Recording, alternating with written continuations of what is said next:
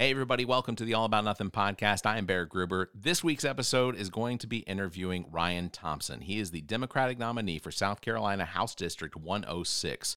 We talk about all of the things on his platform and what it is he's campaigning for, how he's going to best represent the demographic for his area and his district. We get into all of that. So make sure to stick around for the entire show. It's fantastic. Also want to say thank you very much for listening. Remember, whatever podcast platform you're listening to us on, please subscribe. If you can, and it has it available, give us one of those 5-star ratings, or if you could, go ahead and give us a thumbs up. Also, go a step further. Maybe share the show with your friends. I'm not saying you have to acknowledge that you believe everything that I say, but just know you can share it, and it would also drive up some of our listenership, so that would be great. Again, thank you very much for listening. Here comes the show. This episode of the All About Nothing podcast is brought to you by GOT Sound Studio. GOT Sound Studio offers a variety of experiences: music, voice, and instrumental recording and production, video, and still photography. GOT Sound Studio has all of your media needs met. Owned and operated by Dominique Stewart, the Neek the Geek, experienced artists as well as up-and-coming will find everything they need to create. Bring your media needs to one of the most talented producers and engineers in the business, Neek the Geek. You can find details by visiting gotsoundstudio.com or calling 803-243-2302. You can also find links in the Friends of the Pod section of our website. Visit theallaboutnothing.com.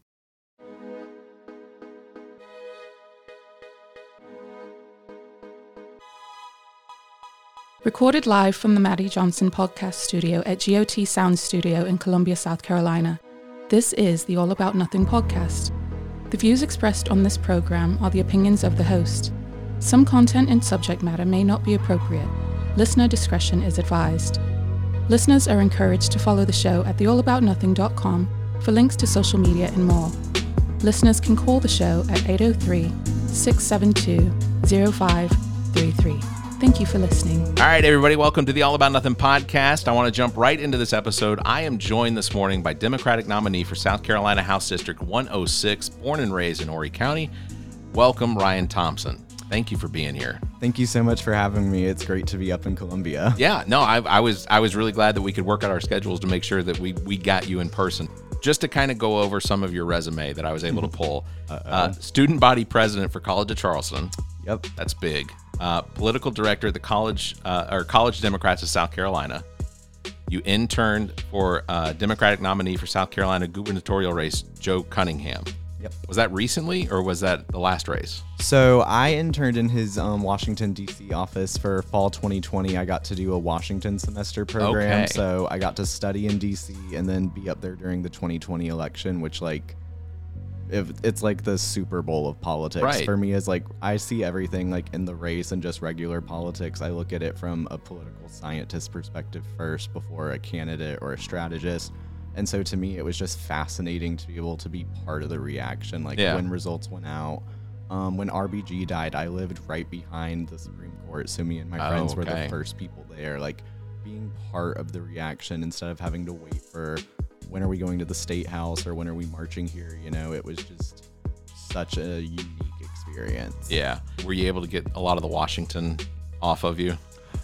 So DC was fun at first because of everything being new, but after being there for a while, I definitely would call my mom and say I just missed the comforts of home of being in the South. Just people don't like to have regular random conversations on the street. Oh, yeah. Also, the cost of living there is terrible. So coming from South Carolina up there, I was very shell-shocked with my wallet. But it was a great experience, but it definitely made me appreciate what I have here at home more. Yeah. Yeah, I think that goes without saying. Atlanta, I lived in Atlanta for years, and within the last 10 or so years, looked at the possibility of moving back for a job and couldn't even come to an agreement on salary because I knew how much it was going to cost. And that was based on me taking public transit every day. Oh, wow. So that was a shell shock as well. You ran unopposed?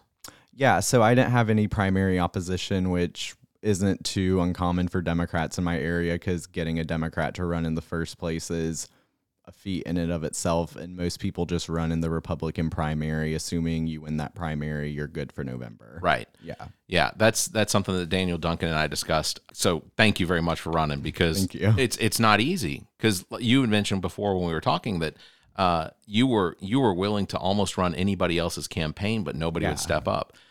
My district that I live in Lexington County, R.J. May is who represents us right now, and he's running again. But there were no Democrats that opposed him, and I didn't know that until after the filing date. I did know that there were a couple of people that I had spoken to that were willing to run at one time, and I told them I would help them run their campaign, but it just didn't come together. And then he got to sit in the House of Representatives for 2 years, unopposed. He basically was gifted a job. So forcing both parties to actually have decent platforms to and policies that they want to promote or things that they want to legislate is absolutely important in all of this. When it came to your decision, what was the reaction as far as like family and friends? Yeah, so my mom actually went with me to go file.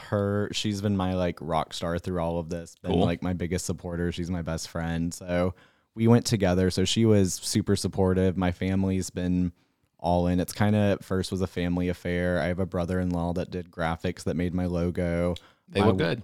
Thank you. And then my one sister has done fundraising for nonprofits, so she's been helping me on that end. So kind of just utilizing the skills my family and friends have had to kind of get it off the ground. And then now at this point, finally having my opponent and being at a much better place than we were to start with and knowing what gears to kick it in. I have my launch party this coming Wednesday. So okay. Yeah, sorry to go like long-winded from here to there. No, it's fine. The reaction at first is like, all right, so what do we do? And then it's kind of just been having to hit a pause because, okay, I don't have opposition for the primary, so there's no get out the vote. And then there was the runoff, so it was another, all right, let's let them have their fight. We'll just sit back and watch. And so now I finally can actually like hit the gas and go. Yeah, that's and I think that the fact that not having to campaign against somebody, a fellow Democrat in their primary, also increases the possibility of there being more money available for the campaign coming up till November. Yeah. How is that going so far? I know you said your kickoff is coming up on Wednesday. Yeah. So fundraising actually by the end of this quarter and with what quarter one, I will have outraised what the last Democrat that ran in the race, what she raised in her entire campaign. So that's fantastic. Yeah. And I mean, going up against my opponent now, I mean, within the first quarter one filing, he had over 30 grand. And I've heard rumors that with all the PAC money and stuff, it could be closer to 100 grand now. So it just makes me question if someone's running for a position that pays about 10 grand a year, right? Why do you need to raise 10 times that for it? It's a great question. And so that's why I'm just excited to get to actually debate and get out there more and tell voters, explain to them, like, I don't mind bringing my whiteboard with me to show people about like where this money's coming from, because I come from a teaching mindset. I'm going to try to go into teaching this fall with the county school. So I miss doing that, kind of like I said earlier, being the student mindset. So yeah, I just want to let voters be educated on what's actually going on, because for me, the Republicans, especially in our area, have gotten so comfortable that it's turned into corruption in some cases. Sure. And it's bad for everyone when we let that go unchecked. Absolutely. So based on the teaching mindset, when elected, when you start to look at which committees that you would like to be a part of, I assume state education is one of them. That would be definitely a top one in the Justice Committee. Those are just some of the areas that I've been really interested in, and also anything with environment, because that's a huge issue back home. One of the biggest things I've been wanting to focus on in the campaign is making sure that we're talking about beach renourishment and actually conserving the area there. We've had so much rapid growth in the area, but not any new protections added to state parks or expanding those areas. Gotcha. Actually, under redistricting, they gave me Myrtle Beach State Park got added to the district now, so I'm really happy to have that area there. Been going there for years and everything, so excited to talk to, obviously it's a lot more tourists and stuff that come there, but you still have your few locals that actually live in those areas and those neighborhoods. So excited to let them know they're actually part of the district, because a lot of people for this primary didn't know they had been drawn out. Yeah, we actually have family that lives in Myrtle Beach, and perfect. When we go to visit them, they take us to Myrtle Beach State Park. So I have severely burned my feet on the sand. It was my own fault. I'm not going to blame. It happens to the best of us. Yeah, I was going to say, I'm not going to blame the sand at Myrtle Beach specifically. I don't think it was at cause.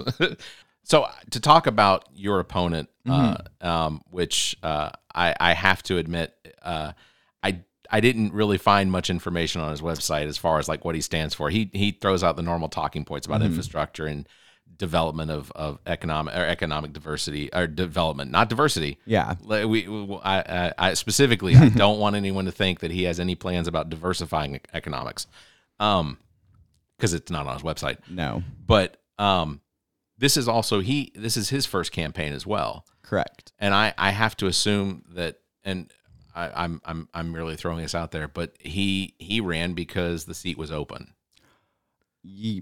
From my understanding, I mean, he has the same campaign manager as someone who ran for county council chair, someone else who ran for county council, Tom Rice, another state house rep. So anyone that was endorsed by, I believe, the Myrtle Beach Chamber all had the same manager.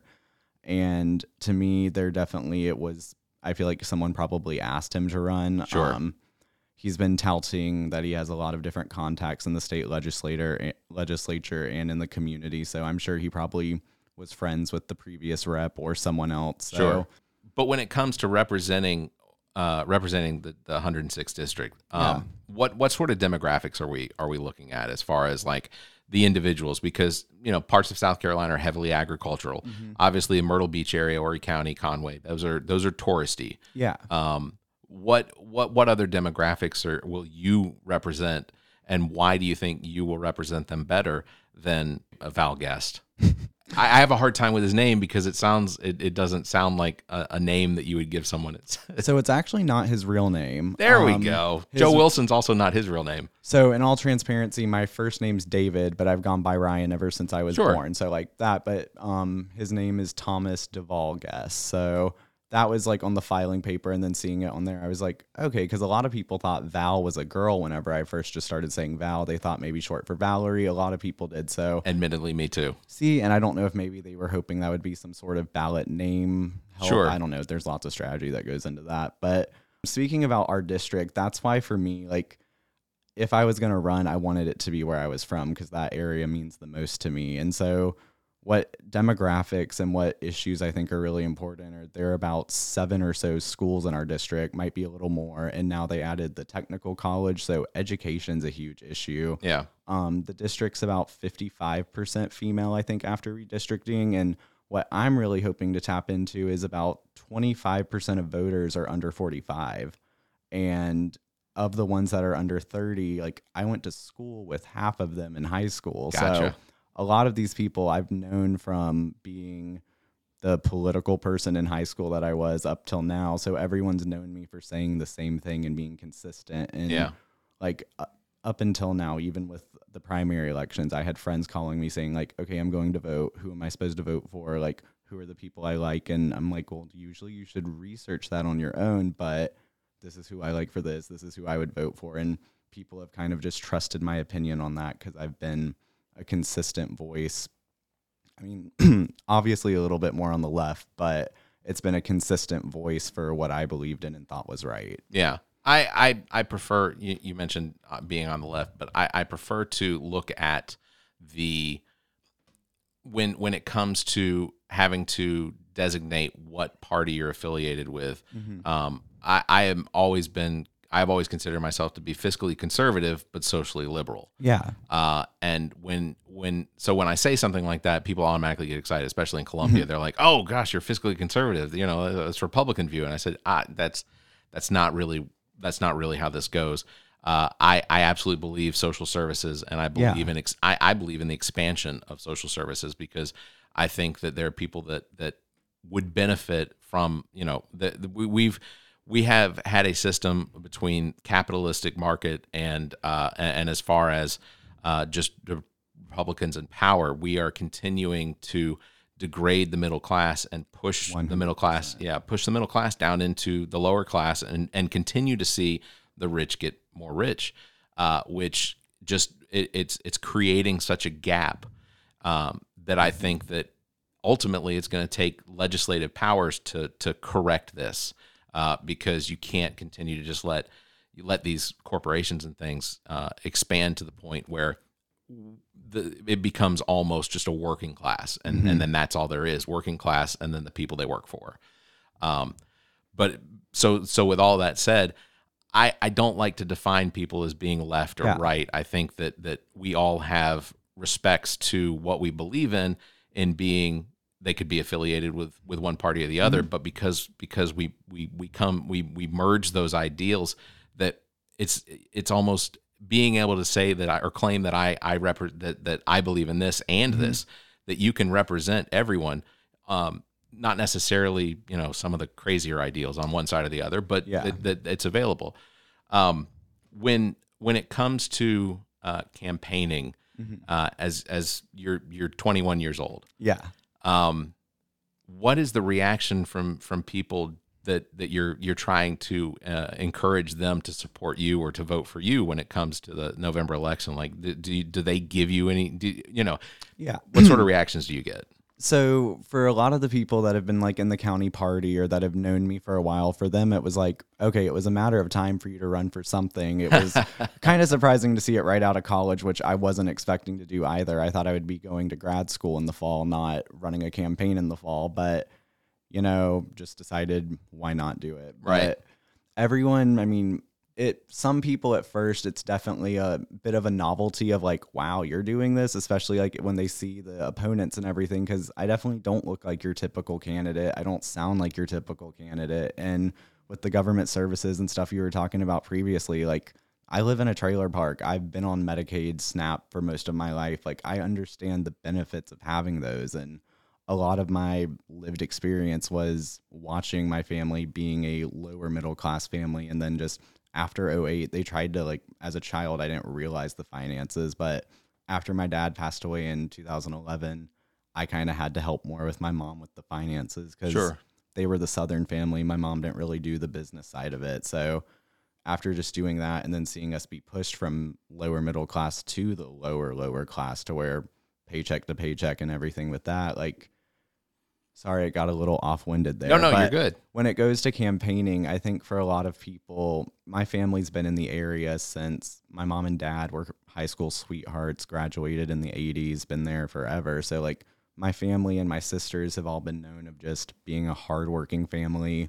My parents raised 3 kids that all were able to go to college on scholarships, and both my sisters now have like master's degrees. One's a doctor, and then the 21-year-old decided, hey, let's run for office. So that's what I was saying earlier with my mom being the best sidekick. She somehow knows everyone at every event. So anywhere we go together, it's someone looking at me as like, weren't you knee high last time I saw you?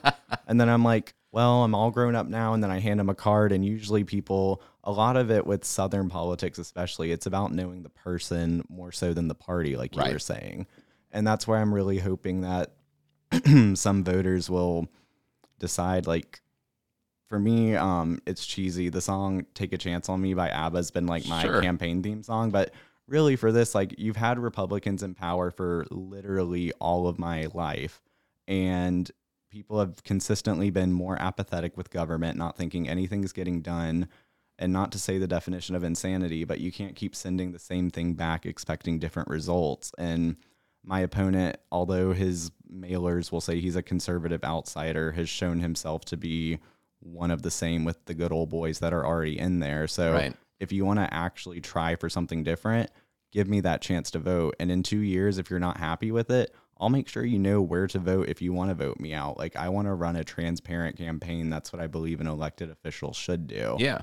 And that just, like, another little tangent for the race. But that was one of the biggest things that upset me just from my opponents altogether, was like in the Republican primary to start off, there were 4 of them, and only one of them said anything about the Uvalde school shooting. There are like 4 or 5 different elementary schools in our school district, middle schools, high schools. That's a huge issue that people were hurting and wanted to see leadership. So to me, to be silent just makes me wonder, what's the point of running for office if it's not to be there when people need someone to make the hard decisions, to say the thing that's not easy, because that's what leaders are supposed to do. Yeah. Yeah. And we'll get into some of the specifics of the policies and procedures or platforms as far as your campaign and what you'd like to do when you get into office. when it comes to, and we discussed this a little bit before we started recording, I have to acknowledge the Democratic Party in South Carolina is really being represented in the election coming up by a lot more young and diversified group.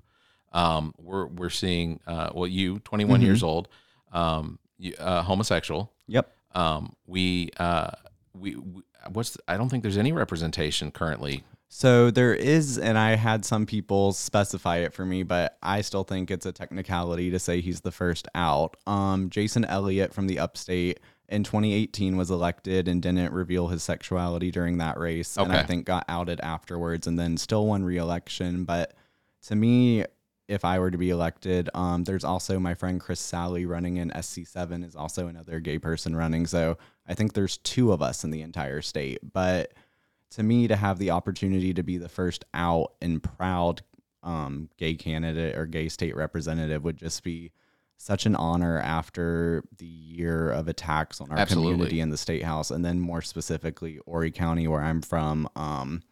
So last meeting in May, the council decided that they would approve the Pride proclamation. It was just listed as a resolution. I can't remember it off the top of my head, but they passed it because it was in the section for stuff that's usually not stressful. No one usually has any comments about it. And then the very next council meeting, they rescinded it by a quiet vote, didn't read what the proclamation was, just did a quiet, unanimous vote, and it went out. And so that also, to me, to show people that Horry County isn't this bigoted place that people think it is right now. Like, that's why the race to me is to be able to show that the South is changing and that my hometown, we elected Russell Fry to take out Tom Rice. I'm running for his old seat. So I think it would be a hell of a headline to say that the first gay rep or first gay Democratic rep were to come from Russell Fry's seat. But I think that just shows the type of voters we have there, that when they want something different, they make it happen. I mean, you saw that with the SC7 race. And I'm thinking there might be some other voters there that want something different than what they had in the state house. Absolutely. And ultimately, because I've said this with Matt Villardebeau as well as Daniel Duncan, that when it comes to the representation of what's going to affect the citizens of South Carolina the most, it happens in the legislative branch. Mm-hmm. I mean, county council's great. They decide on roads and things like, they decide how money is distributed. But for the most part, the laws that are going to impact the people of South Carolina are going to be decided in the legislative. And I think it's important to have diversity of all sorts, homosexuality, minorities, women, absolutely. I mean, I found a quote or I pulled a quote off of your website. And we'll talk about women's reproductive rights in your opinion. But South Carolina ranks in the bottom 10 for female representation in our state legislature at 17.1%. That is ridiculous because I think in South Carolina, women make up more than 50% of the population. Yeah, I think they're at least 52, if not 55. Like my district as well, it's 55% female. Women have the political power in this state, but it just goes back to Southern politics. Like you can't treat women in the South as a monolithic voting group because white Republican women are the most anti-abortion in the country when you look at data on that. So you have to uniquely target the voters and not treat them like they're just this one group. You have to actually learn them and understand them. And I think a lot of it in South Carolina and just the South in general, of a lot of times there's still people that believe in those traditional gender roles of politics isn't a woman's place, but I think now more than ever it should be a woman's place because men have made it their place to legislate everything on behalf of them. Yeah, I am of the school of thought that there are 3 groups when it comes to issues. There's the group that's outspoken.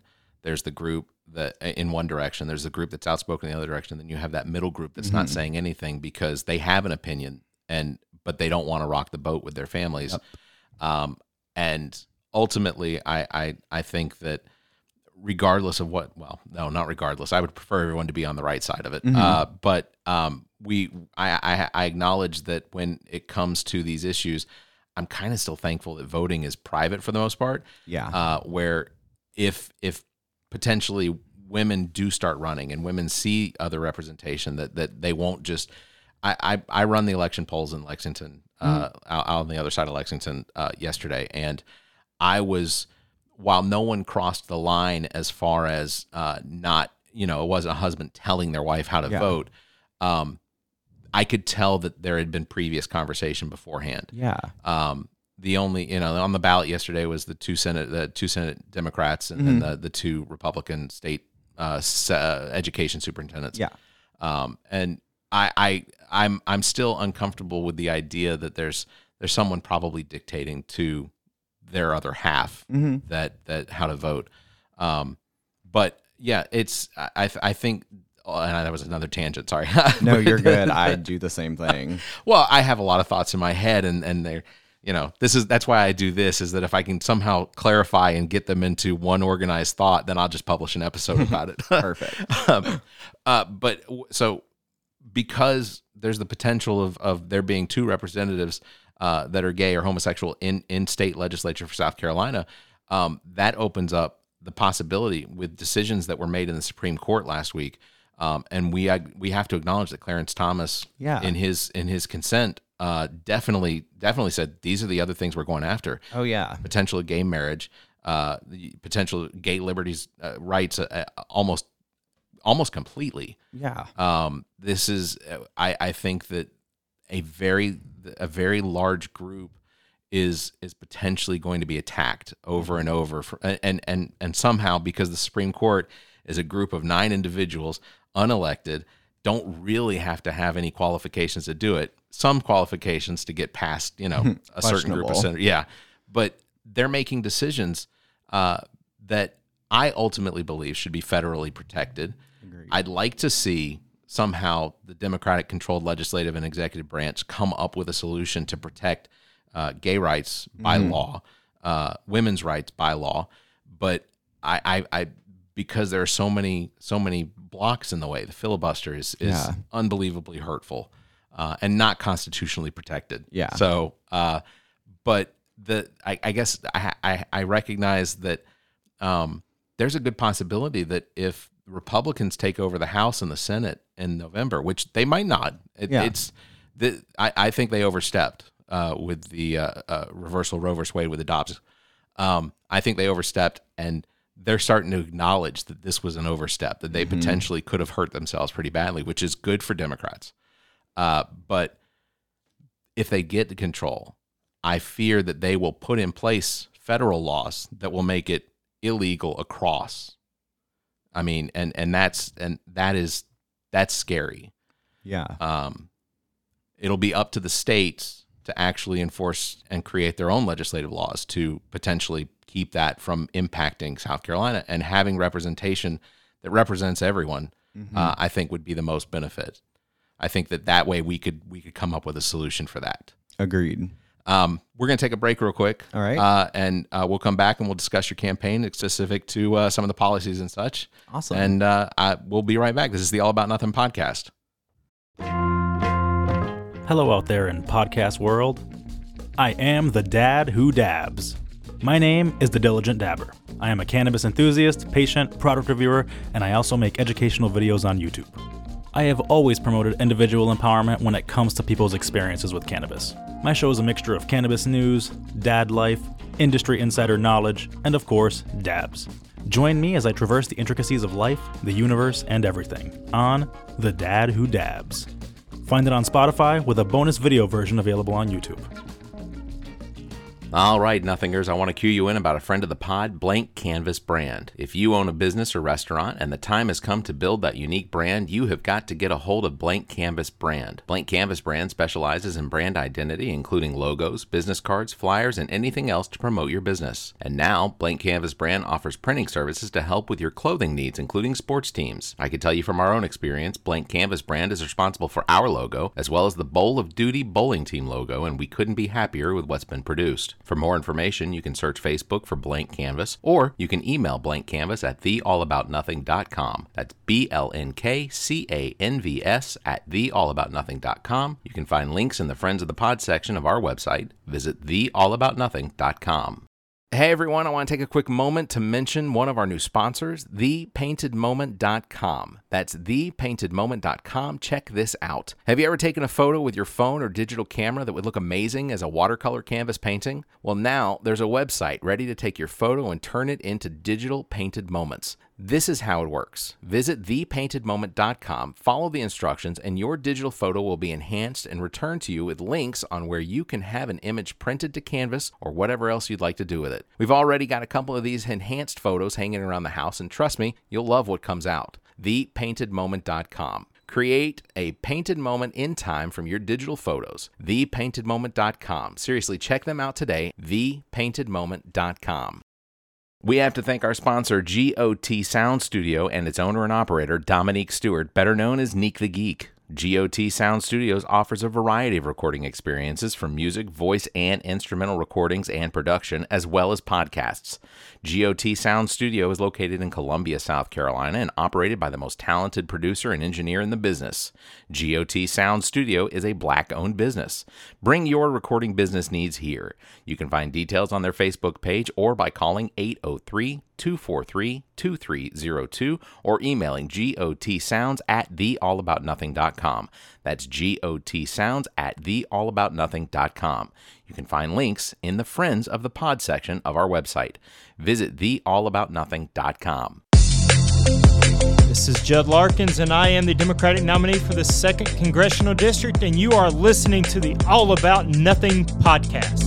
All right, welcome back to the show. This is the All About Nothing podcast. I am Bear Gruber, joined again by Ryan Thompson, who is the nominee for the Democratic Party for House District 106. Thank you very much for being here, Ryan. I appreciate it. Thank you again for having me. First thing I want to ask, so your kickoff for your campaign as the nominee, you said that's coming up. So where is your campaign kickoff going to be? So it's on McDowell Shortcut. It's actually at one of my friends' family's farms. Oh, okay.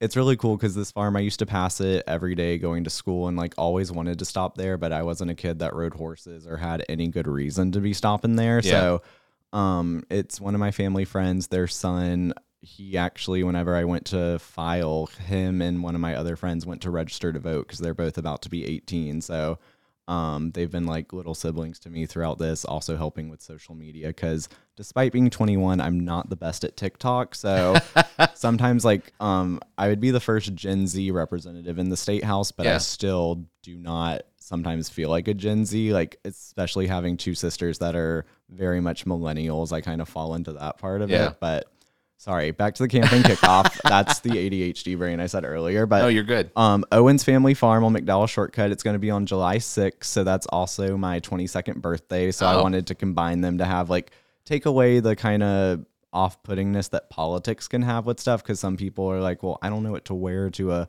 political event or what to say. And I'm like, well, although this is a campaign launch party, it's more of just a party in general and just meet your community and come hear why I want to run to be your next representative. That's very cool.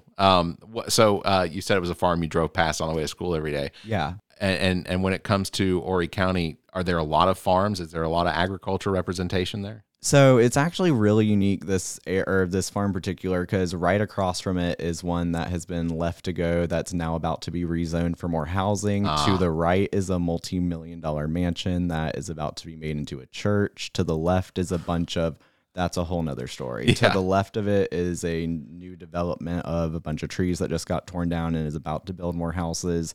They've built like literally over 3,000 houses on McDowell Shortcut since like the past within the past like 5 years or so. There's just been so much construction. So theirs is like one of, if not the only family farm still there. Yeah. So to get to have the event there is really cool because also as a fan of Parks and Rec, I'm sure a lot of people know Lil Sebastian. They have mini horses right now. So yes, the event will have mini horses, which I'm really excited about. That is very cool. When it comes to your campaign and as far as what you want to bring to the table or what you would like to legislate or, you know, what is your stance on as far as like the growth of the area?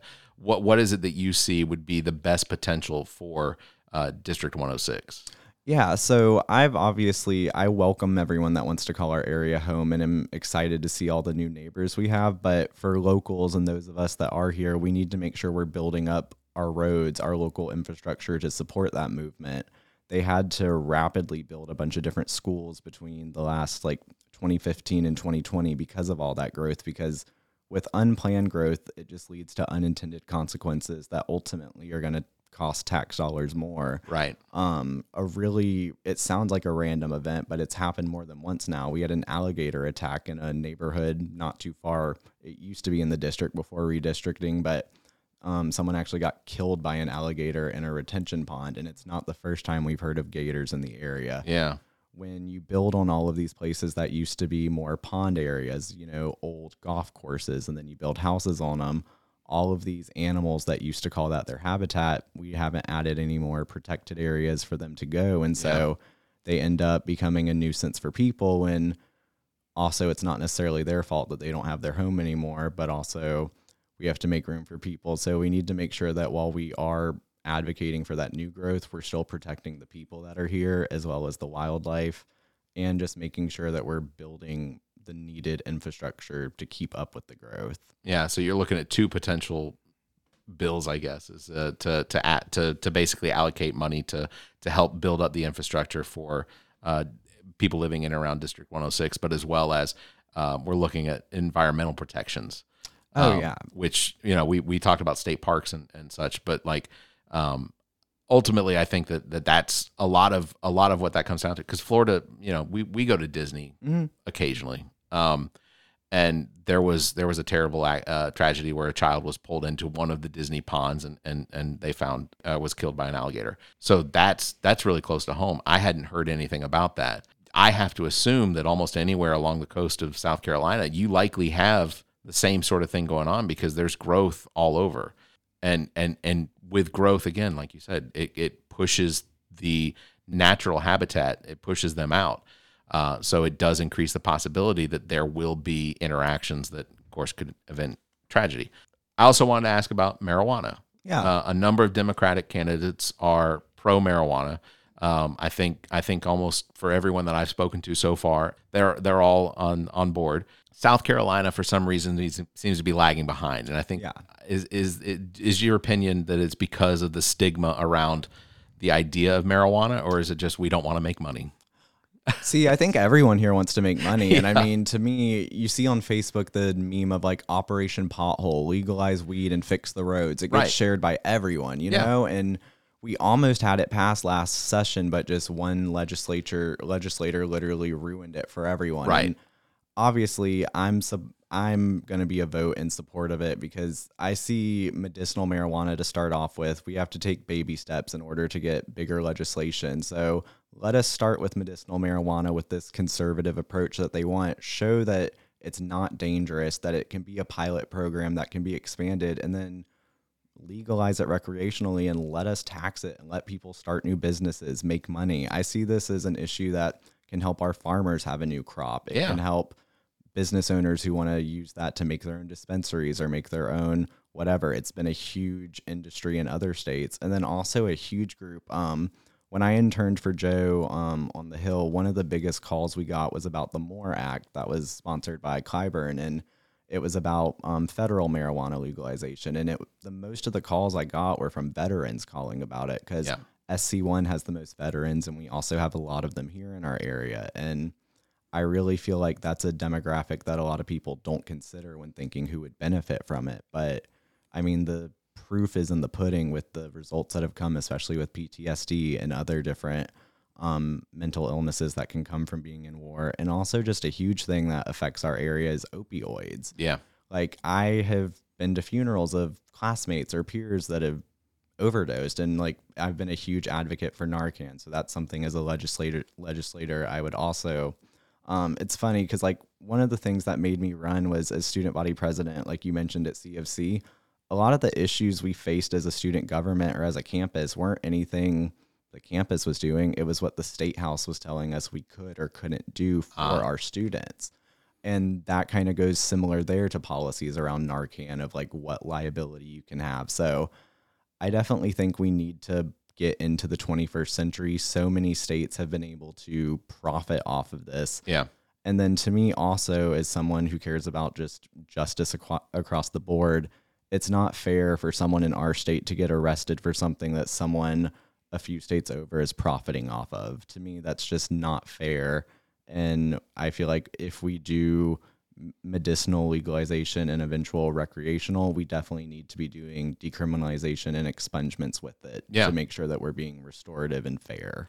Yeah, and what you were describing, where we were almost on the verge of having medicinal marijuana legalized here, except that the problem is the bill started in the Senate, and because it was proposed as a financial bill, as a bill for budget, it moved into the House, where it was shot down immediately because the South Carolina House is the only one that can create bills for the budget or for monetary. I know, like, usually at least federal level, the House has the power of the purse. Right. They get to do the budget, and so I could see enough of the Republicans there of, we're going to follow what their rules are, what they think is best. And I mean, if it also helps to kill a controversial bill, why not do it that way? But I mean, it didn't seem like it was that controversial because it passed the Senate. Yeah. It passed the South Carolina Senate and then moved to the House. And this is one of those things when it comes to rules, is I would hope that there would be at least someone in the House that would then go, okay, we have this bill, it's already passed the Senate. We're gonna rewrite it and repropose it so it's for the House. And maybe the reason they didn't want to bring a vote for it is because the potential is that that people wouldn't support it, despite the fact that marijuana is still even in South Carolina, when surveyed, South Carolina still shows something like 78% of people are in favor of legalizing marijuana. And one of the big things that, in my opinion on that, and this comes from having been in a family, we owned land in Kentucky. One of the things that we wanted to do was raise hemp or grow industrial hemp, because we can't even grow. We have a few permits in South Carolina available to grow industrial hemp, but it's not something that I think enough people understand, is that industrial hemp, when you add the fibers of industrial hemp to just literally construction, concrete, asphalt, it strengthens it almost tenfold. Here in between us and Myrtle Beach, Elgin and Lugoff have been having earthquakes pretty frequently. Yeah, and I think that's probably freaking people out. I think that there's people, you get two different versions of it, but I think the potential is that we could be seeing these lead up to something bigger, or something bigger closer to the coast. It's just, this is reactionary. I'm not a geologist. I don't know enough about it, but using industrial hemp to shore up our, for new bridge construction and things like that, you're adding something that is so inexpensive to grow, and then the byproduct that you could potentially also get out of that is growing hemp and marijuana for farmers that aren't growing tobacco anymore. They're not growing cotton anymore. We have farms that aren't growing the fabric or the necessities for the fabric industry here in South Carolina, because it doesn't exist. Exactly. We don't have the mills anymore. Yeah, it's all been shipped overseas. But to grow marijuana and just the benefits from it.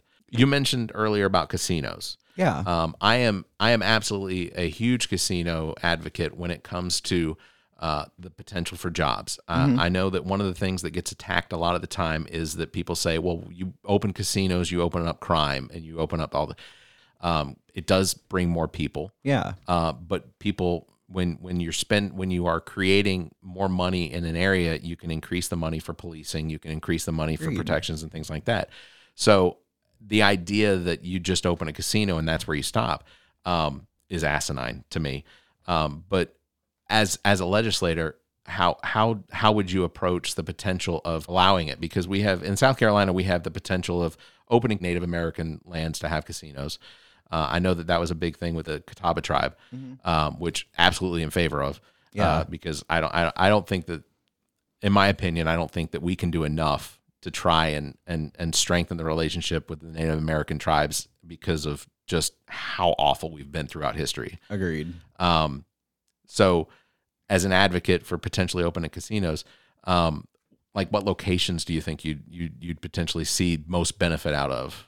Yeah, so like I mean, I obviously think the Myrtle Beach area like ours would be a prime location. We already have some of the cruises that you can go on and go far enough out of the waters to where you don't have the rules there and can do it, and people have already come to our area to do it. So to me, like you said, obviously, I don't think a casino is going to bring crime. We already have crime in the area. Sure. Like crime is at an all-time high in the state, and one of the biggest reasons for that is across the board, there's just staffing shortages, especially for police and other public safety fields. And if we're not going to be able to pay these people more to be in those positions, then we're not going to be able to hire them. And you can only do that by generating more revenue in the area. So to me, I think a lot of stuff you can do with just zoning. So if you don't want it near your schools, obviously, like we still have a law that you can't have a tattoo shop within 1,000 feet of a church or a playground. Something else I want to change.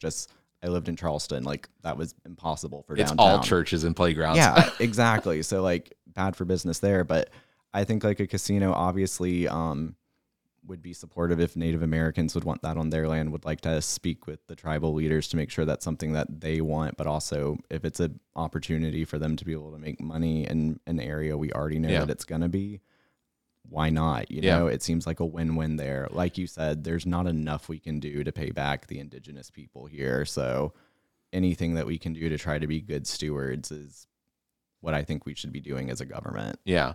I also have to acknowledge that Myrtle Beach already has the infrastructure to support a casino. It's already a very heavily tourist area. Responsible firearm sales in South Carolina. This has clearly been an issue with what happened in Uvalde, what happened in Charleston several years ago with the Mother Emanuel Church. We have in South Carolina what I absolutely have to describe as it's an issue of the availability of firearms. It's the idea that there are a few people that think that their right to own as many as they can seems to be going unchecked. I own several firearms, and I am of the mindset that I don't need them. I have tried to come up with ideas of how I could potentially reduce the number of firearms I have without allowing those to eventually make it back into the system where they could be purchased by somebody else who could potentially commit a crime with them. I actually just learned apparently there is a program in Florida that they are taking firearms that are being then taken to, I believe, Ukraine. Oh, yeah. So these are firearms that could potentially make their way over to Ukraine, where they could be used to fight against Russia. Which any group that wants to oppress any other group, I'm firmly against. And if they have to fight the way that they do in Ukraine, I'm in favor of. And if I can support it somehow, then I would. But in South Carolina, I don't believe that we have, and I don't think it's going to come from the federal level. I don't think that South Carolina has stringent enough gun purchasing. And one of the things that I'd like to hear more of the legislators, Democrats, is I don't think we need to call it gun control. Gun control was something that was shopped around and marketed by the NRA and by the Republicans as a way to make it sound as though it's to instill fear that somebody's trying to control you. But gun responsibility, I think, is how ultimately, from a social media aspect, is gun responsibility or firearm responsibility, firearm sale responsibility. I think that adding responsibility to it is something that we could potentially do. And I'm not trying to push your legislation in a direction, but from an elected standpoint, like because you mentioned crime in Myrtle Beach area in Horry County is at an all-time high. I mean, it's recognized you see national news about it. South Carolina is in the top 5 states when it comes to gun violence. What I'm concerned with is the people that can buy guns legally because they can pass a background check that may have some sort of history of mental illness or something like that. And that gets into another topic. But that allows for people to purchase firearms legally with a thought in their head of creating this mass tragedies, these mass shootings, things like that. And when it comes to being a legislator, it's going to be difficult to push against the grain of that mentality. I have to believe that most legislators look at that and, not at a federal level, but a state level, they look at this, they look at the issues that we're having. and in their heads, they have to think, yeah, we've got to get this under control. If mass shootings are being committed by somebody using the tool, which is the firearm, and we can't wrap our hands around the mental illness portion of it, then wouldn't it just make sense to somehow eliminate or at least cut down on the number of firearms that are being sold? Yeah. So as a candidate, what's something that you would approach someone on that subject? Like especially if they came from the side of, the Second Amendment is written by God, Yeah. So like I come from a lot of my mom's side of the family is very, very conservative. And so like they bought me a gun for my like 12th or 13th birthday. Like we're that type of Southern family. So I've grown up around guns. And so like this is an issue that my position not necessarily has changed, but I realize it's not as black and white as that's the issue with all of the politics nowadays. They want to make it black and white when really I'm a very gray person. I see there's a lot of nuance with stuff. Like right. A lot of the candidate surveys I was sent, it was either you support this legislation or you oppose it, and any sort of thing with it where like there was no stretch, there was no explanation. It was just an absolutist answer, which I couldn't agree to. And it's like, obviously red flag laws, of course I'm going to support that. I think if you are a mental health professional and your patient tells you they want to seek harm to themselves or others, you have an oath to report that, because first off, like pretty sure I'm not sure if that's HIPAA. I'm not a doctor, but it's just the right thing to do. Yeah. I think that's what to me, the way that I try to guide my mentality when it comes to issues is just, I don't want to represent for what the Democrats are supposed to do or what Republicans would want me to do. It's what feels right for the people in my district that I like. If I get the honor to be able to serve and vote. Let's assume you will. Let's assume. So like when I'm up there voting, it's those people that I've grown up with, hearing their stories and the memories that they've trusted me with. So like hearing from my friends that have experienced gun violence, like my neighborhood I grew up in as a child had like a drive-by shooting when I was in elementary school. So not the same neighborhood now, but I mean, that's not the most experience from firsthand gun violence, but is talking to people about it as gun violence prevention. Of like the number one cause of death for kids and teens now in America is gun violence. Right. That should be damning to anyone. And right. It doesn't have to be a conversation about, I don't want to take your guns, but what I want to do is ensure that we have these policies in place so that if someone is going to be a danger, there are coordinated ways that it doesn't have to just go to the FBI to get lost and not gone to. Because when you don't have those partnerships on the state level as well, information is not easy, or it's not as easily tracked, and it's not just put in a centralized place where people know. That's why you need to have local and state partnerships in this with a lot of different federal protections. Like it's great to have these federal protections. It kind of goes back to hate crime laws for me. Like I love knowing I'm protected for a federal hate crime, but to get that thing, you probably have to kill me. And, right. It'd be nice to be able to say if someone starts with harassment or something like that on the state level, so it doesn't have to bellow up into one of these events. And that's kind of what I see with the red flag laws and stuff like that, making sure that we can close the Charleston loophole so that we actually, I think most people should agree that we should have a background check to buy a gun. Like if you're a responsible gun owner, like everyone says they are, why are you afraid of getting a background check or having to wait 3 more days? Like, yeah, you're still going to be able to get the gun after. And I mean, I actually plan on going through concealed weapons to get my own just after safety concerns. I mean, I already brought up crime and stuff in the area, but also as a gay man running for office, some people, we saw what almost happened at the Pride event in Utah. Yeah, in Utah. Yeah, in Utah. I mix it up with Idaho, my western states. But I mean, like they're almost the same. A lot of them, they all just look like squares. Not those two, but just going back to the issue though, like, I mean, when I was going to speak at Pride in Myrtle Beach, it was right after they had rescinded Pride, and not to like, I have to have hoped that and obviously my community, there wasn't any protesters, there wasn't anything, but after the way that they had presented that there was so many people upset, and then just the amount of rhetoric you hear nowadays, especially with how they're attacking trans people, it's a slippery slope of one part of your community. And that's why anyone who's part of the LGBTQ plus queer mafia, whatever you want to call it, like whoever, if you're part of that group or care about people that are in that group, you need to see these attacks on trans people as an attack on everyone. Yeah, absolutely. Sorry, I went from guns to that, but no. But I agree, and I have my concealed weapons permit, but I recognize that I'm not carrying now. I most of the time I'm not carrying, and unless they somehow figure out a way to make guns more comfortable to carry. Yeah, they're not the most like aerodynamic. Yeah. Most, like, and I don't really want to wear one of those like, you know, the like cliche for your phone type, like put it on your belt buckle thing. Yeah. I don't want to have to do that with that either. Yeah. So I don't foresee me using it to carry that often, but Sure. it is nice just for personal protection. And like, I believe everyone should have that right to do it. That's not what any Democrats here are trying to do. And we need to get rid of that rhetoric of you can still protect your Second Amendment rights while also protecting the people around you. Right.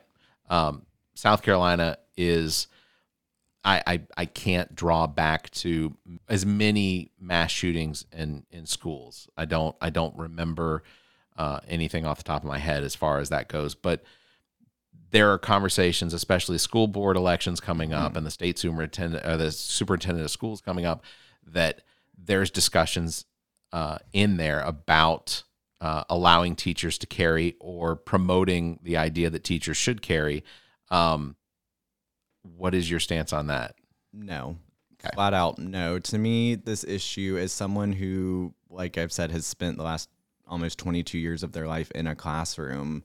You don't solve this issue by arming teachers with weapons. You arm them with smaller class sizes and the resources they need to do their jobs. A lot of times it's these schools that are just massive schools that have large class sizes where ultimately kids are going to fall through the cracks sometimes. And that's because our public schools are not funded the way they need to be. And when you look at South Carolina, we have a Republican Party that's poised to just start sucking all of that money away and putting it into private schools that we don't necessarily know what's going to be taught there, or if they have to meet the same standards, or if every kid will even be allowed to go there. Right. When you attack public education at that level, it just has this erroneous effect on what people's priorities are. And it's showing children that they're not the main focus right now. And that's translating to safety. It's translating to what their teachers are supposed to be doing. Like, I have friends that literally graduated 2 years ago and are already leaving the teaching force because they said they can't afford to live how they want to, and they're worried about getting shot at their jobs. Yeah. And no teacher that I know signed up to be a teacher because they also thought one day they might have to play police officer or play guardian. They already wear too many hats that are put upon them. The least we can do is arm them with the resources they ask us for. Yeah. Can I assume that if at a federal level you're a legislator in South Carolina and the federal government says we are going to allocate this enormous amount of money to upgrade all of the schools to have more high-tech security to protect students, could I assume that you would vote in favor of something like that? Yeah, so that's actually something, speaking of the four Republicans that were in the primary, Howard Barnard, he's a school board member now. He actually, after the Uvalde shooting, cited it as why he secured extra funding in the Horry County Schools budget for a new security sweep to go through of a third party to have another set of eyes just to see what they can do. And to me, that's a very smart move to make because yes, we need to make sure we're talking about community partnerships and allowing people to know where these safety needs are met so it's a transparent thing. We also need to actually be taking actions for it. And so for me, I was very pleased to see that. He was the only person that made any action from that tragedy or even said anything about it. So I respected him for being a leader there. And yeah, I don't see adding new security or something like that as a detriment to our schools, because I feel like any more extra funding we can get in our school would lead to infrastructure improvements inside of those schools. We have so many of them here that are in disrepair that haven't had the money they've needed for those basic infrastructure needs. So a lot of those schools would probably benefit from that type of big federal money that can be brought down. Yeah. That's also something I've thought about, like being a Democrat running. I know a lot of people in the state may not like Joe Biden, and at times he's not my favorite person either, but he will still be president for 2 more years. Right. And as a Democrat, if I'm elected, I can use that federal position to try to get more money for the state and then be able to funnel that to the district. Yeah. And I feel like that's something some of the fellow Democrats may not be as apt to pick up, and it may not be the best strategy to be mentioning Biden, but if they like to use him as an attack, try to find a way to make it a benefit, because it is true that regardless what happens in the midterms, he most likely will still be here for 2 years. Right. Yeah. I Fingers crossed. Yeah. Moving to Medicaid expansion. One of the things that we suffered from with the pandemic under Donald Trump, we had a situation where the federal government allocated more money to Medicaid, to expand Medicaid. And South Carolina was one of the states that opted to say, no, we don't want the federal money. As a legislator, what would be your take on that?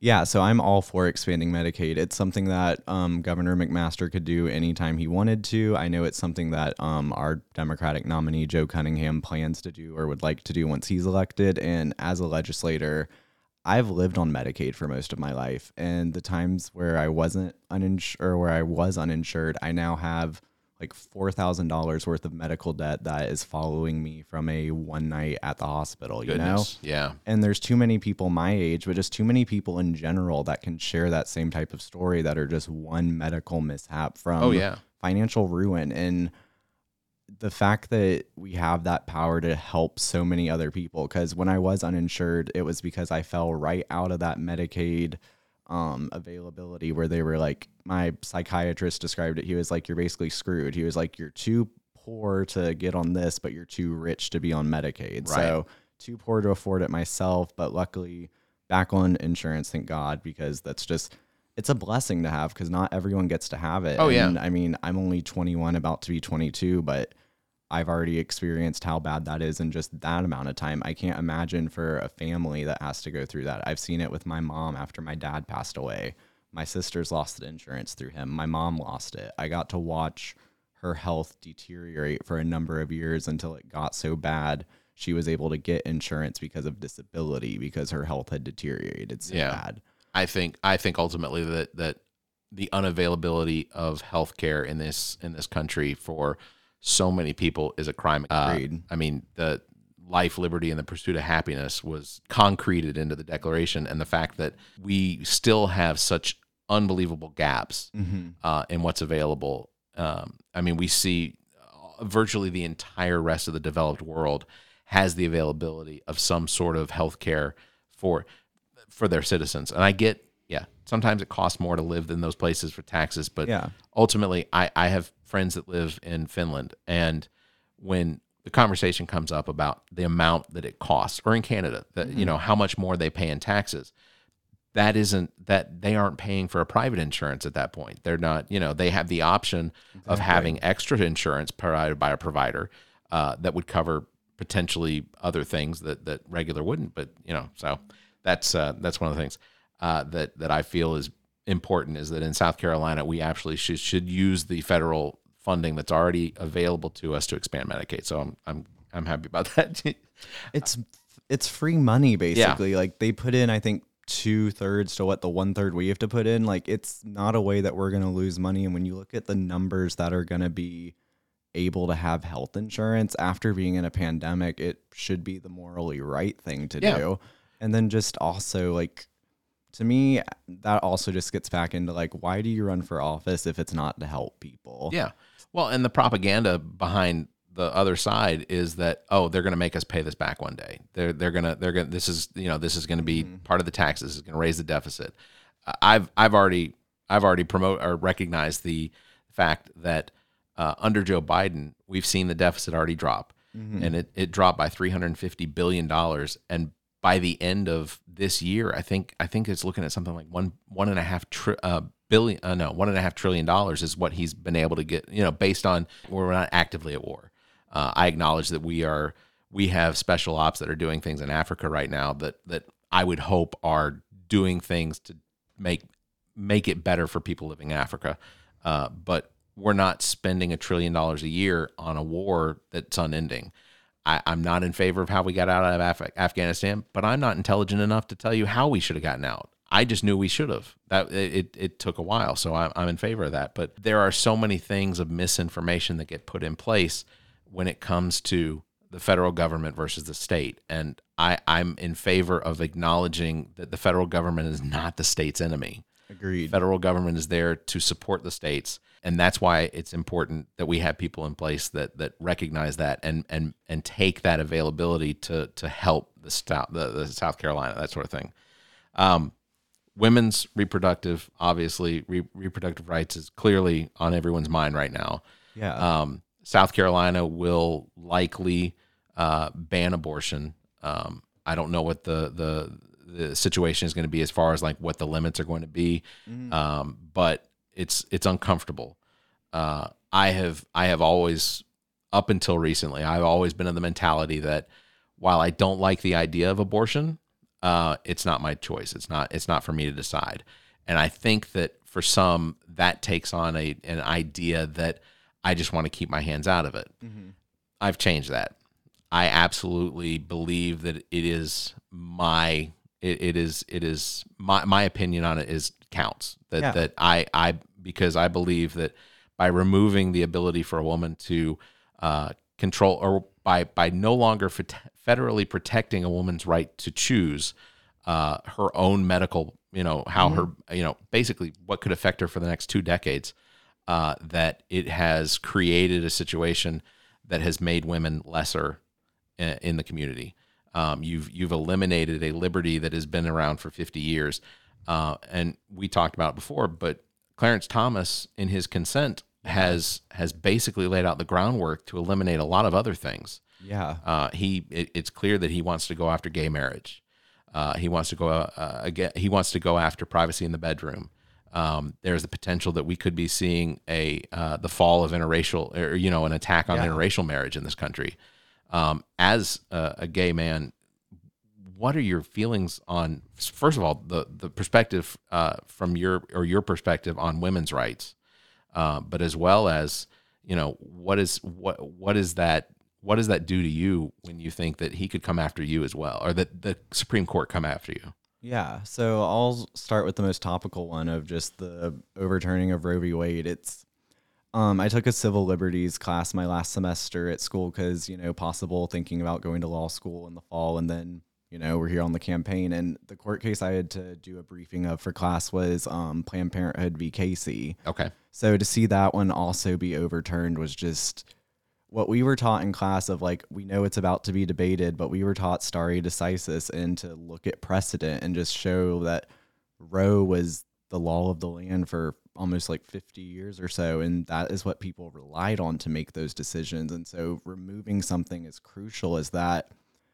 it just rips away so much of what people just came to know. And when you return that power to the states, while they try to make it this argument of states' rights, what it ultimately does is disenfranchises so many people in these states where, look at South Carolina, we've been a Republican supermajority literally my entire life now. And like we said earlier, only 17.1% of our legislators are women. So they're not even able to be equally represented on any level to debate policies onto themselves. So first and foremost, I'm proud to support women's rights, proud to support reproductive rights, because that's what it is. It doesn't just affect women. It affects everyone that's part of that community, part of that family. And another way with, like, in South Carolina that just personally is really disheartening, how far it goes, like with the personhood bill, if they fully ban it, IVF, I have loved ones that have embryos in the state that if it goes out, they're going to have to find a way to move them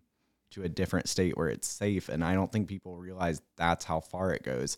You probably know a child out there that's born because of IVF. My twins are IVF. We had 10 grade A embryos. 2 embryos resulted in my 2 daughters, and they'll be 8 in October. That's but amazing. eight grade A embryos I had to give up for adoption. So they are no longer in my control, but I went through the process. My wife and I went through the process of making sure they were adopted. I couldn't control as far as after the adoption what happens, but we were at least assured that they were going to go to someone who did not have embryos to support a pregnancy, or that they couldn't create the embryo, that, something was involved. So, my daughters may have siblings running around somewhere, which is fantastic. But again, if with what you're discussing, the potential is that someone is now going to have to pay, or in a situation where, IVF in South Carolina is expensive anyway. Insanely expensive and inaccessible already. So to do this type of ban, just it makes it not only inaccessible, it makes it impossible. And those are families like yours that want children. Like it seems completely backward to the whole pro-life narrative that these are families that genuinely are trying to do everything in their power to be able to have a child. And then you just rip that away from them. Yeah. And then also like just my friends that are around my age that have the rape stories, and it shouldn't have to be something like a rape or incest or the life of the mother. It should just be you get to have a choice because you're a human being who's allowed to make choices for your body. Yeah. Bodily autonomy to me is a huge issue just in general, because to me that's should be like one of the natural rights, just something you are fundamentally allowed to do with your person, because if you're not in control of yourself, like what's the point of life, you know? Yeah. Like it makes the whole whatever reality you're in not seem like it's real if you're not even in control of what you can do to yourself when someone else can legislate that. And right. It kind of goes to these other decisions where like the ones that they've laid out next, they'll go for contraceptives because without Planned Parenthood as precedent, I mean, your argument there, it makes it a lot easier to get rid of that. And then you literally won't have any way to stop from getting pregnant. And then they'll go with Obergefell, which will get in marriage equality. And then after that with Texas, just the fact like, that's why for everyone, you need to be paying attention to what's going on, because it's not just women's rights yet. That's where it's starting. They already have been attacking the trans community for years. They've made them the boogeyman out of the LGBTQ plus community. So we already see what they've been attacking. And now, like we were discussing earlier, Republicans have been planning this since Roe was decided. They're the masters of the long-term game. I'll give them that. They are stubborn, and that's why they are trying to make things the way it was before these laws were passed. They have held on and organized, and we have to show that we have the capacity to do the same, because I would like to get married one day, you know, and I don't want to have to go to a different state. I should be able to get married in my home state because this is the area I love and I'm from, and I want that for anyone. And I'll be damned if someone's going to change that for me. Yeah, absolutely. I absolutely agree. I think for anyone to try and impede on somebody else's happiness, which I think part of the ruling last week impacts people's happiness, because I said if you're forcing someone to carry out a pregnancy, either you're forcing them to consider their own death, because pregnancy is a terrible event on a woman's body, but you're also condemning them for the next 2 to 3 decades potentially. You know, there's one of the talking points that I always hear is that, you know, you got to pull yourself up by the bootstraps. If you work hard, you can. No, it's not the case. It's the system is built. The system has been built to keep people where they're at, and I feel like in this day and time, essentially the idea of condemning women to carry out pregnancies that they potentially it wouldn't have been even a viable fetus or anything, because Plan B pill, they take the night after, they take the morning after, or a couple days after, you know, whatever they had going on. That would have just ended it. It wouldn't have been an issue.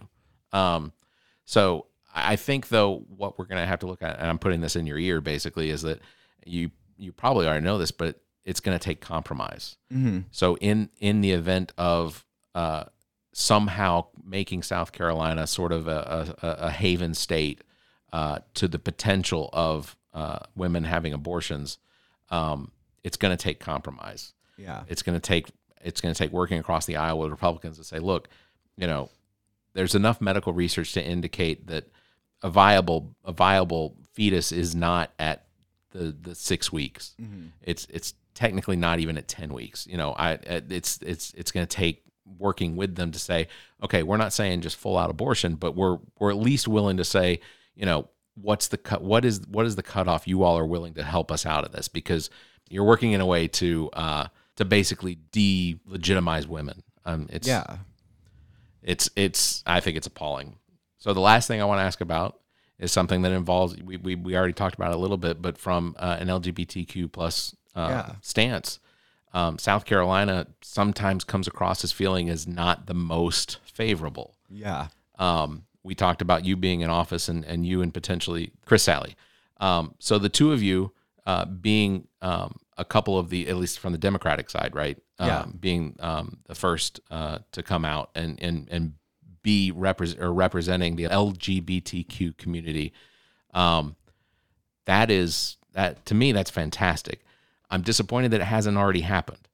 So yes, Jason Elliott gets to be the first technically with it, but I personally would rather it be someone that has been out from the beginning, because for me, I've never been able to have that privilege or ability to hide it as part of who I am.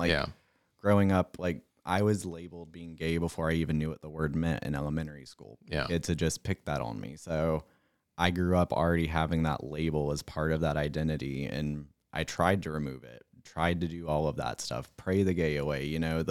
I was raised Southern Baptist, and genuinely, I hate, as cliche as it sounds, but it does get better. I mean, I'm living proof of that. A lot of what I've done, and it's Gilda Cobb-Hunter, Representative Cobb-Hunter, yesterday at the training we were at, said, if you need any 3 words to take you to November for what you're doing, it's in spite of.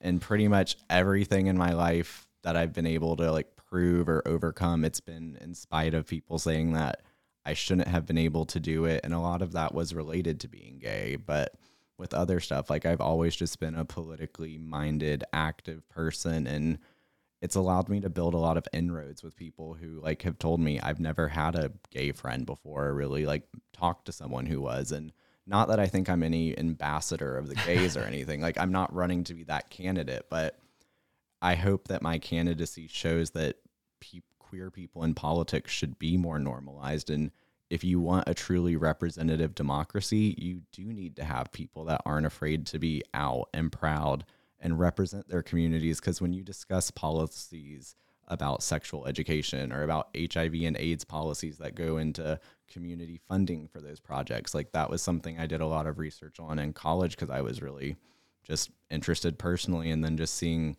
the lack of funding that we have in this state and the public health results of it. You need to have people there that aren't just lobbyists or have to give testimony. If you have someone that has that lived experience, that's how I get to work with my colleagues when I'm elected up there.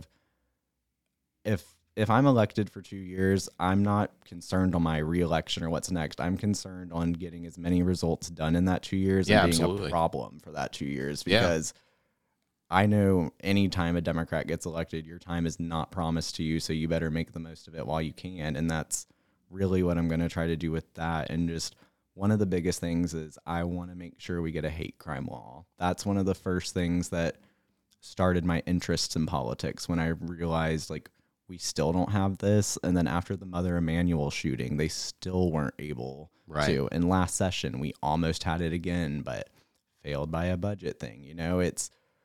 We've been so close on policies that genuinely would be meaningful. We are still one of 2 states in the country without a hate crime law. We helped inspire the 2009 Hate Crimes Prevention Act because of a murder in Greenville in 2007. Yet we still can't do it on the state level. That's crazy. I have to have hope that South Carolina is better than this. When it goes to about not being a state that's welcoming, so many of my friends after school, they went out of state to go find jobs or to go somewhere where they felt more accepted, just politically or also sexually for other people. But I always was raised with, you leave something better than you left it. And I don't want to have to leave my home state. I love where I'm from. I love the people. I love my hometown. I don't think we're what a lot of people have this stereotype of the South and are. I believe we're better than it. And I just hope to give voters that chance to show they're better than it. I agree, and I appreciate you coming on the show. I think Thank you so much. The one thing that I want to wrap this up with specifically is, where can people find information to donate? Because ultimately, campaigns need money, and while your opponent is already raising significant amounts, I think to give our listeners the ability to find that. So where can we donate? Yeah, so I'm on Act Blue, which is the most popular platform for Democrats. If you just search Ryan Thompson on there, or go to my website, Thompson4SC. I'm also really active on social media, so follow my Twitter, Instagram, Facebook, also at Thompson4SC, and just Thank you all so much for listening, and thank you for having me. It's been an honor. No, and I've really enjoyed the conversation, and I honestly look forward to more conversations. Likewise. I want to try and work out to come out there for your campaign kickoff, because That would be awesome. I think that would be a blast. And then let's do a paranormal investigation. We got we got a lot of haunted places in Horry County. Let's do it. I would love to. I just need a place to stay overnight. I got a spare bedroom. There you go. That'll Perfect. work. All right. Ryan Thompson, Democratic nominee for the House seat in District 106 out of Horry County. That includes Myrtle Beach. All of South Horry County, so Murrells Inlet, Burgess, Surfside, Garden City, and then they just added some parts of Myrtle Beach in it. So make sure you check your registration, because some of y'all have gotten moved out into other districts, and some of you are now part of 106, and I'm happy to have y'all. All right. Well, then we'll make sure to do that. Also, just quickly, South Carolina, as well as across the country, they're having issues with finding people to volunteer for the general election coming up. Want to make sure that if you are able, if you can take time off of work, if you're retired, whatever, please at least consider contacting your county election board, because they need help, and it's going to take a lot of people for this election. I think it's going to be a big turnout.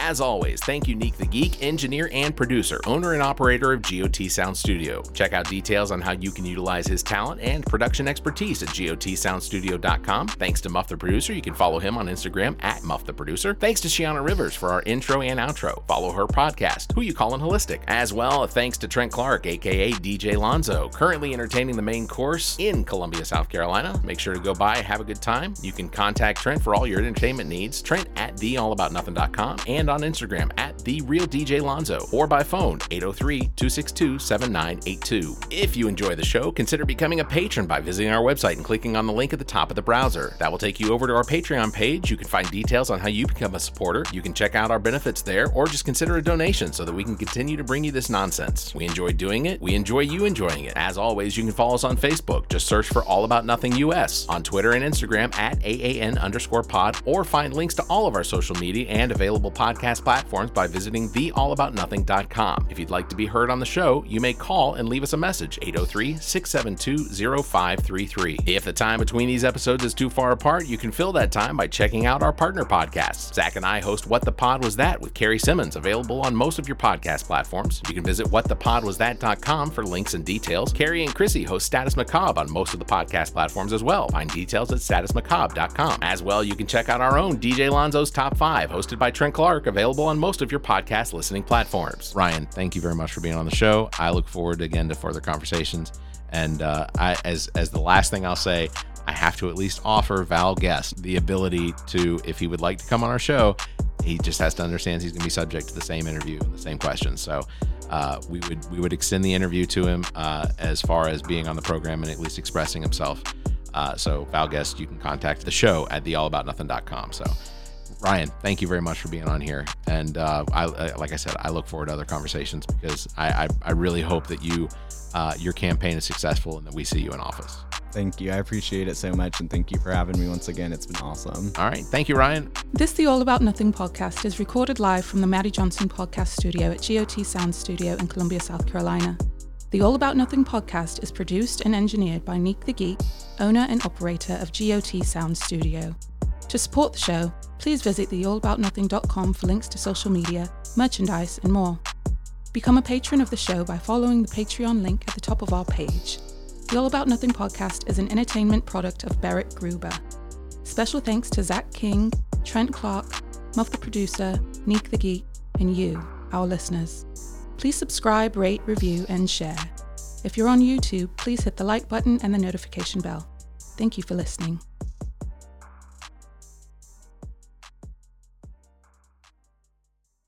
The All About Nothing podcast is a part of the GOT Podcast Network and a product of Barrett Gruber Entertainment and Media.